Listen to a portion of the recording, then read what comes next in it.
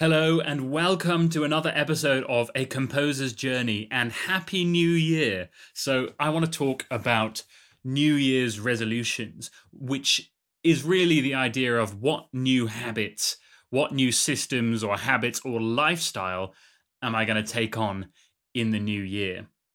And I have a couple of thoughts in mind, but I have one really big New Year's resolution which I want to share with you and which may influence yours. And that is to compose music every day or 6 days a week. And when I say compose, I don't just mean literally creating music. I also mean the all the things that go along with composing. So with modern composing, often you're having to produce things, you're having to carefully tinker with MIDI, and you've got to mix things too. You've got to do all this audio engineering. So all of that. But you've got to do that kind of thing, modern composing, every single day or 6 days a week. The reason I say 6 days a week is because sometimes there's always just going to be, one day every now and again where you're just absolutely packed and there's no way you're going to get it done. And I think that by saying 6 days a week, you may well wind up doing 7 days a week anyway, but by doing 6 days a week, if you miss a day every now and again, it's not the end of the world. You haven't ruined your streak. You haven't ruined your New Year's resolution. And it's 6 days a week is fine. And also, I do think that having that one day off per week is often just mentally very good for you. It's often refreshing. It gives you more momentum for the marathon in the long run. So, why have I chosen compose every day? I just want to talk about the models that have influenced me to decide to do this and also why I think it's a really good idea.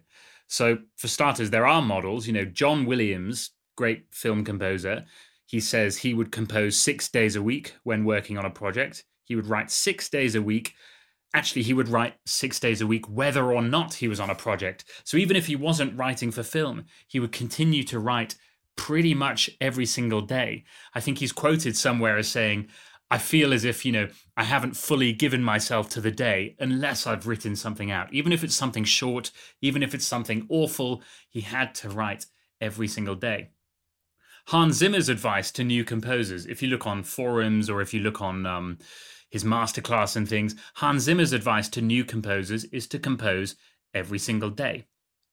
And it also mirrors my experience. I've met a bunch of really successful and really brilliant composers through university and otherwise, and they have similar routines of doing it every single day. When I was at Cambridge University, I was in the same year, actually in the same college, in the same choir as everything, as a composer called Owen Park, who in the UK at least has become a really successful choral composer, and rightly so. He's brilliant. He writes brilliant music.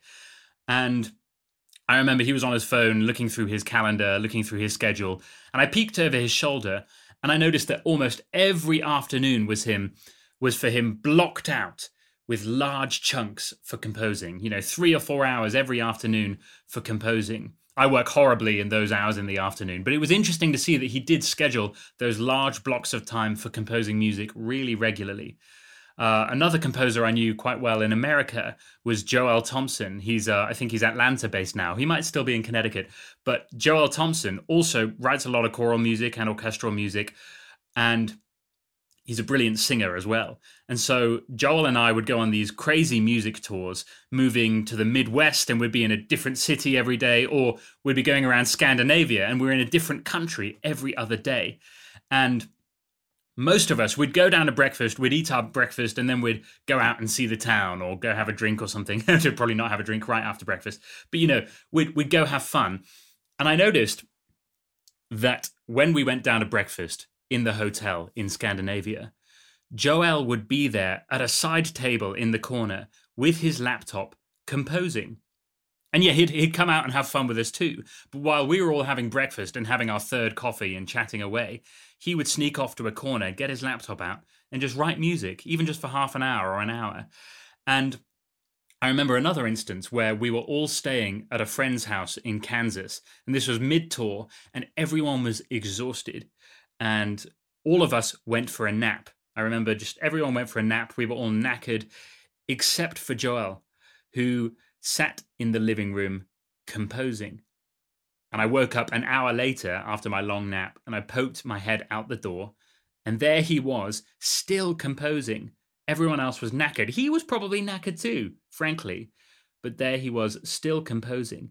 He could turn it into a habit, so that even when our schedules were all over the place on these crazy music tours, on flights at random times, doing concerts at any hour, completely unpredictable schedules, he would still be doing it. And I asked him one morning, I walked past him in the hotel and he was composing downstairs. I said, how do you do it? How do you develop that discipline to do this every day? And he says, I have to. That was it. I have to. I just have to. So there's a study that James Clear mentions in his book Atomic Habits. Atomic Habits, really worth reading. It's about developing habits such as composing every day. It's also about breaking bad habits, but really the focus is on developing new habits that you want to develop. And the main argument of this book, Atomic Habits, is that you get exponential results. If you can do something every single day, you really see mounting exponential results compared to if you just do that thing once in a blue moon, once in a while.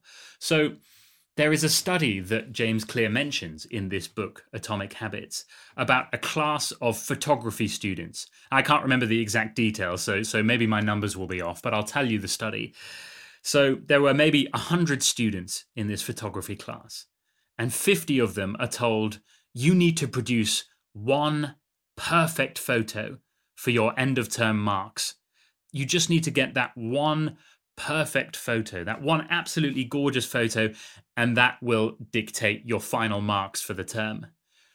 And the other half of the class are told, you should be taking one photo every single day, and that will go into your portfolio, and the best photos will be chosen from that collection of photos that you make. So just that half of the class were not trying to be perfectionist. They weren't trying to get that one perfect photo. They were just photographing something every day. And then, maybe the best photo would be chosen from that portfolio of random daily photos, and they'd be marked on that. But which group do you think produced the best photos overall? Which group do you think produced the best? Do you think the students who waited and worked for that one perfect photo? Or was it the students who took photos all the time, but they weren't focused on getting that one perfect shot? Well, actually, by far, the students who came out on top were the ones who were doing it all the time. Whether or not they were inspired, whether or not they were going for that one perfect shot, their skills just naturally progressed because they were doing it every day. And also, there might have been some element of chance as well, that just because they were in the habit of taking one photo every day, some serendipitous luck came by. A deer happened to go by, and they were, I'm just saying, they just happened to see this perfect arrangement of flowers, and because they were in the mode of taking a photo every day, they took the photo, and it turned out beautifully. Whereas had they been trying all month to get that one perfect shot, they might have missed that, Sometimes luck or serendipity or inspiration comes to us because we're doing it every day. But anyway, the group that produced the best photos were the students who did it every day, not the perfectionist students who were looking for the one perfect shot. So this mirrors my own experience. In particular, I've noticed that how inspired you feel when you're writing something doesn't necessarily match how well the work actually turns out. I felt really inspired when writing music, and I've also felt sort of dead inside sometimes, or maybe dead inside is a bit far, but I've also felt numb and frustrated and going through the motions when writing music. And that has very little correlation to how well the final work turns out. Generally, when I look through my portfolio, my more recent works have turned out better than the things I wrote a year or two ago. Not always, but quite often. My more recent things turn out better. Even if I felt way more inspired writing those older works. And even if I felt like the recent works were a slog, they were boring, they were a pain in the ass to write, and I had no inspiration, they still often turned out better, just because I have developed over time. The more I do something, the better I become, even if it's hard to actually quantify that progress precisely. And so it follows that the more you write, the better you'll get at the act of writing. I should say that there's another major thing I'm planning to do this year, and that is to release a course on composing. I'm not quite sure what shape that's going to take yet, but really that will be up to you. In the first iteration of this course, I'm going to be designing it with you. I'm going to be answering your questions and catering this composing course to your specific needs. So if you want to be a part of this first version and work closely with me on developing a great composing course, a composing course to beat all other composing courses, well, I'm planning on launching it in the next month or so. It's January 2022 right now, and I'm planning on launching this first version in the next month or so. And this version will only be going out to my email list at the moment because I want a small, committed group of people to join who I can work closely with and who I can motivate to write more music and who can also help me in turn to create the best course that we can create. So at this stage, if you're interested in being part of something that pushes you to write more music, then you can join that email list at insidethescore.com/composers. So if you're interested in being part of this course and you want to work closely with me in designing something for composers, and you'll also write more music in the process, then you can join insidethescore.com/composers. If you're already on the email list, that's great. You don't need to do anything. But if you're interested in this, then join the list at insidethescore.com/composers. And there'll be a few emails over the coming month about the upcoming course. So happy new year again. Thanks very much for listening and see you next time.